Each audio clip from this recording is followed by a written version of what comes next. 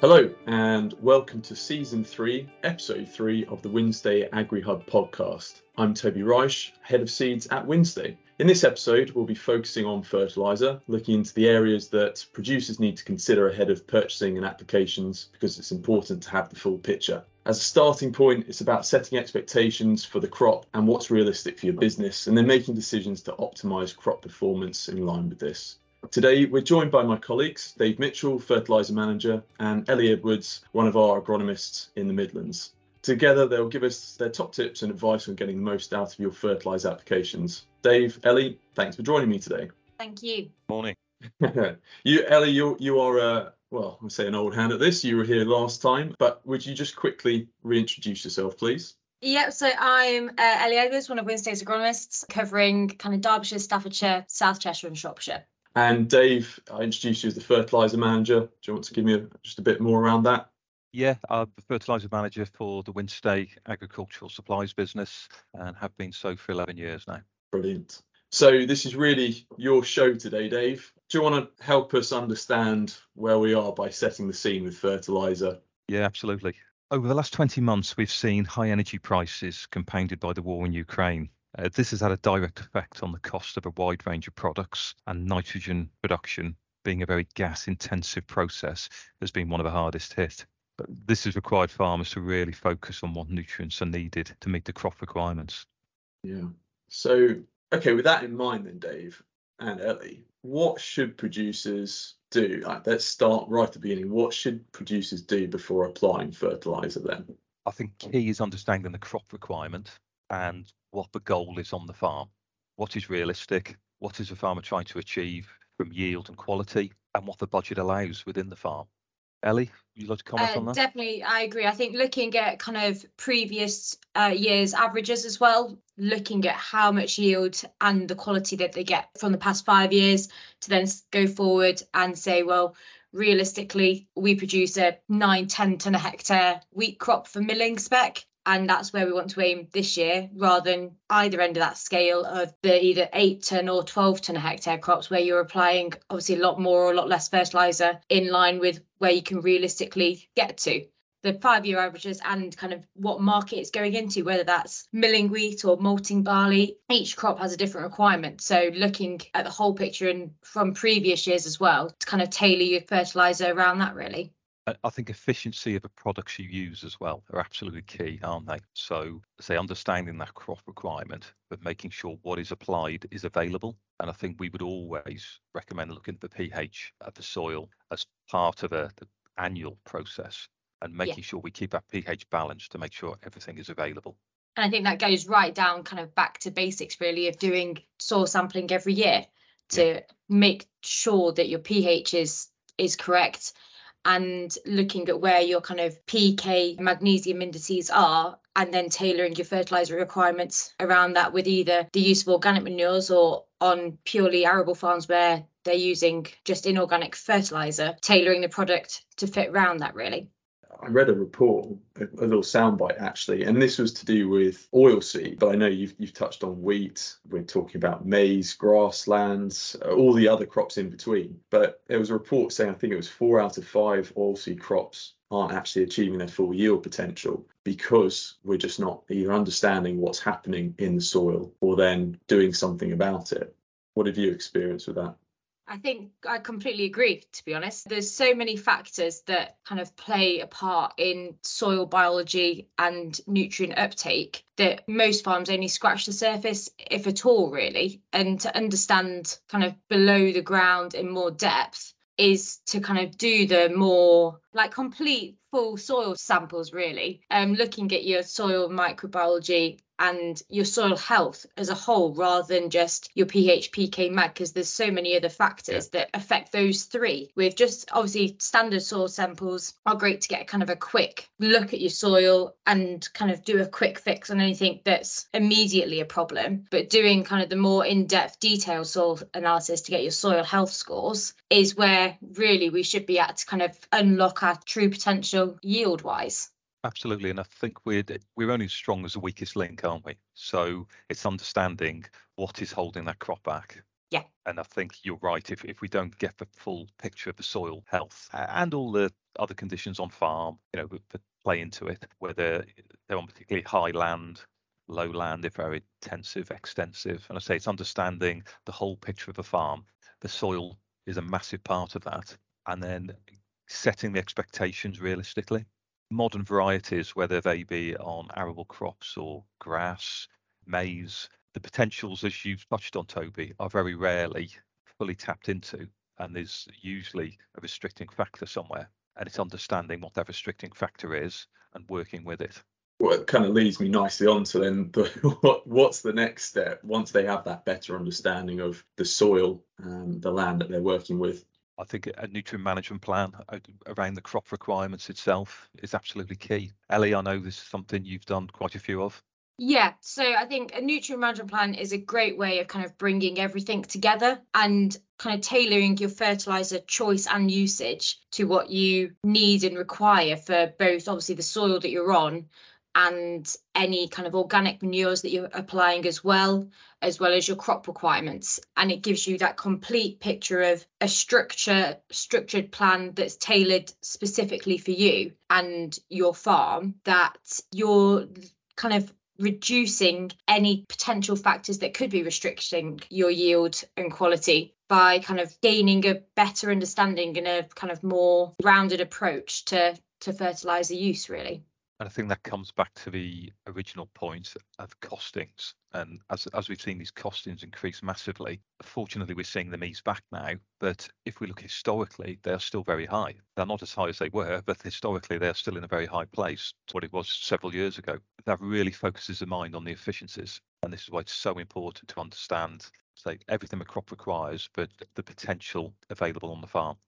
I've heard the blanket comment that it's worth continuing to invest in the inputs into the crops to gain the maximum output. From what the two of you said, there isn't one size that fits all. But do you, sorry, it's a bit of a closed question, but do you two agree with the principle that these crops need to have this investment in the micro and macronutrients to be able to achieve the best outcome? Absolutely. There's going to be a break-even point, isn't there? And this is where the nutrient management plans, coming back to that point, are so important. So understanding what the crop requires, we'll quite often see not the right fertilizers being applied. So it's not that money isn't being spent, but perhaps it's not being spent where it really needs to be. And there's potential benefits that way. So it isn't always the more expensive option. It's just the more efficient option is what we're looking for. Yeah, I totally agree with Dave. I think the kind of inputs still need to be there to reach your potential, but we've just got to have a look a bit on kind of the break-even point of where that then isn't kind of a good return on investment by applying it, really. And that's, like Dave says, coming back to the nutrient plans, we take kind of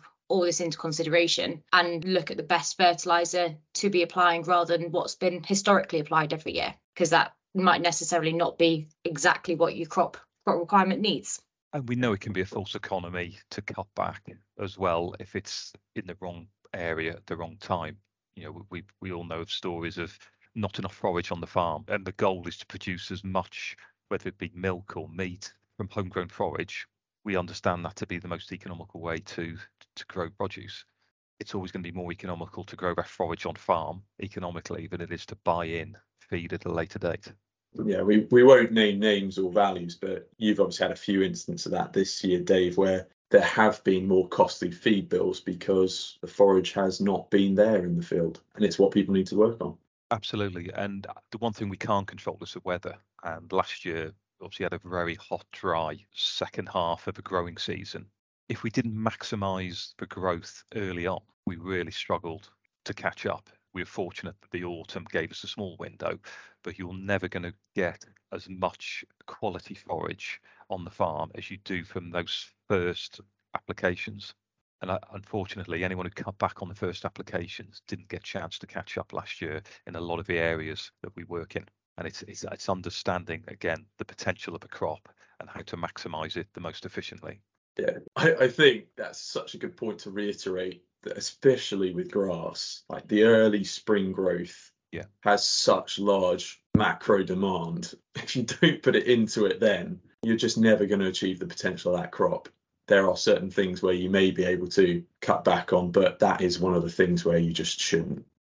No, absolutely. And the feed value of that forage is the highest it'll be in the year. We learn from experience, and one of the experiences that does unfortunately crop up is people that have challenges with their crops. And it's only then when you start investigating and looking back retrospectively, you realise that it wasn't actually a problem with the crop protection or the seed, but it's actually something much sooner than that. Dave, I think you've probably got an example. Do you want to talk about it? Yeah, absolutely. We're asked to, soil sample because a crop has not done what it should do.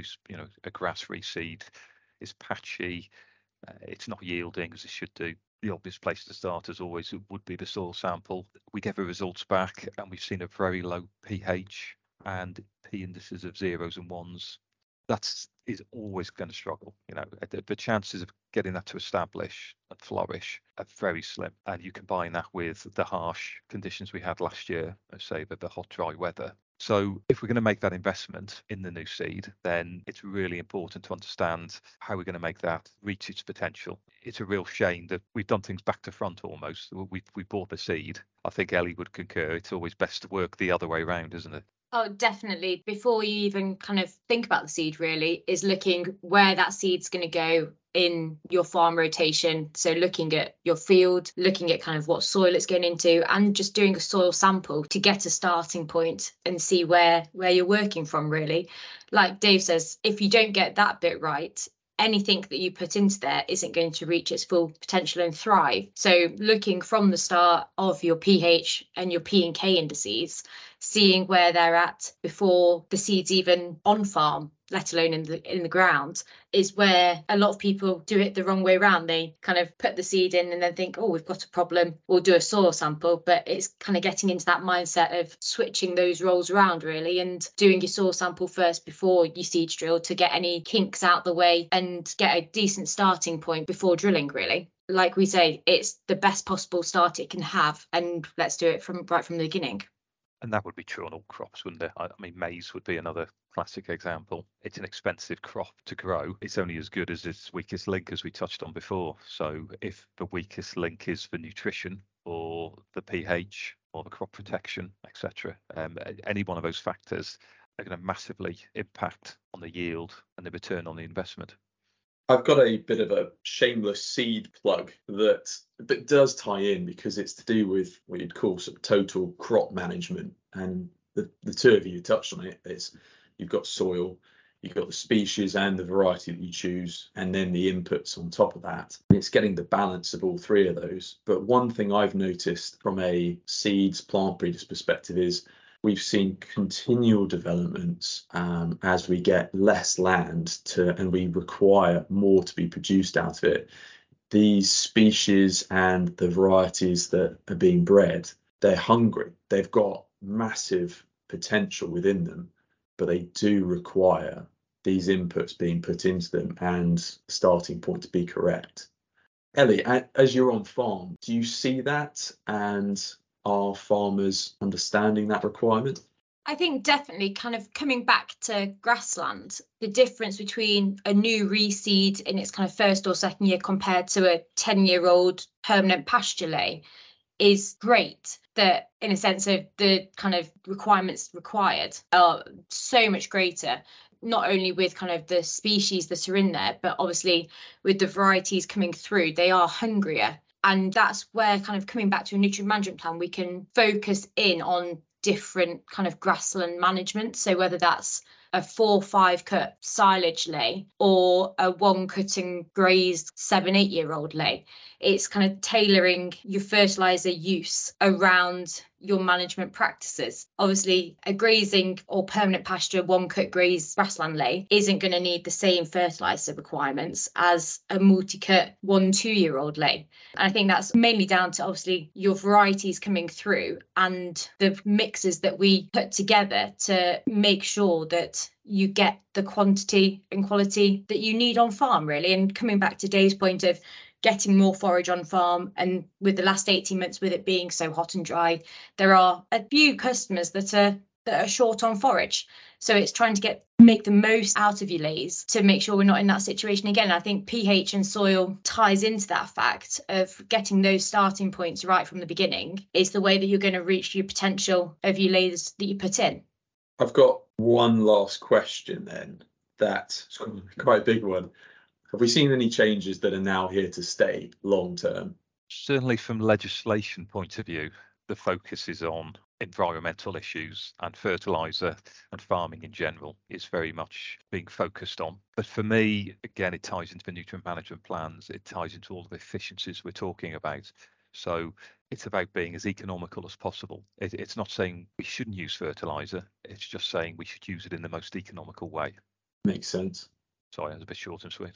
That's all right. Do you expand on that, Ellie? Yeah, I think I completely agree with Dave. Obviously, we've been in the spotlight as agriculture in general, relating around to kind of your environmental issues, which I think they're here to stay, really. So it's looking at the best use that you can use and the efficiency of your fertiliser, but also looking at the right product choice as well to tie into that, especially with where the prices have been. There's no point buying the cheapest fertiliser if that's not what you require. So it's looking at, and going back to the nutrient management plans, it's looking at kind of tailoring it to your farm, to relating to your soil samples and getting that full picture to get the most out of your fertiliser and also your cropping as well. I think that's the point, isn't it? It's about being efficient. Yeah, and I think it's going away from the historic mindset of, oh, well, my dad's put this on, my grandpa's put this on, so that's what I've always put on. Yeah. That doesn't necessarily work in 80% of the cases. So it's trying to change that mindset of, well, if you do a soil sample and, you know, you've got a K index of 3 but a P index of 0, then you don't need to put on 20-10-10 like you have done for the past kind of 15 years. You need to tailor it to something that's actually what your crop requires, rather than kind of, oh, well, we've always put this on, so it must work kind of mindset. And I think your point, Ellie, was really good of how varied even a grass on one farm is, whether it's the different systems for that field or the age of the lay, what's included in that lay. So you can literally have one field requiring twice the nitrogen input of another field. But how many farmers vary that much? And do that? No. Yeah. Or do they traditionally go, as you said, well, we've always put on a bag and a half, at each cut, or one bag for grazing, etc. I think historically as well, they've not understood their nutrient requirements, where they say, oh, well, for our silage ground, we've bought, I don't know, an Arctic load of 20-10-10 for say. But actually looking at their nitrogen requirements, they actually might need 35 tons. So they're at that point, they're not putting on enough nitrogen anyway to get the yield that they should be getting. I think that's where the nutrient plans come into their own, really, because, I mean, you could even narrow it down to, well, not actually just your 4-cut silage ground, but you can go really into depth of, well, per field, this is what you need to put on. And going back to your soil analysis and tailoring it kind of to literally individual fields for each management style, whether that is 1-cut graze, multi-cut, 5-cut silage ground, that's where they come into their own, really, of nutrient use and efficiency and buying actually what they need rather than just historically what they've been buying. And it's not unusual if a farm is soil sampled to see very high pK indices around the farm, where a lot of slurries and manures are applied, and fields further away from the farm with low indices, yet the same fertiliser regime is being applied across the farm. Yeah, especially with the prices of the slurry and organic manures have kind of come back into the spotlight of not being a waste product of, oh, well, we just need to empty the lagoon, let's just put it anywhere. It's targeted applications of, well, I know historically we've not been over to that field because it's a little bit further, but actually this year we'll make the distance and travel, and because I think it'll really benefit it. They're seen as kind of like a nutrient source now, rather than just a waste. Oh, well, we need to get it out, so we'll just put it anywhere. Yeah, absolutely. Well, that was a brilliant summary of the things which have changed and that are here now permanently. Perfect. Time's up, and we've covered a huge amount in a short space of time. So thank you both for your thoughts on the topic. I think we can all agree there's been a lot to think about when it comes to fertiliser applications. And it's always worth working with your agronomist, people like Ellie, to develop a bespoke plan for your specific business. Thanks for everyone who tuned in. We hope you enjoyed the episode. In the meantime, if you'd like advice on fertiliser, nutrient management plans, or any other agronomy support, please visit Wednesday's website where you can find out more and get in touch with the team. The Agri Hub podcast will be back next month, and we'll be talking about sustainability in the dairy sector with a focus on milk from forage specifically. Don't forget to like and subscribe so you don't miss it. Until then, it's goodbye from the three of us. Goodbye. Goodbye. And goodbye.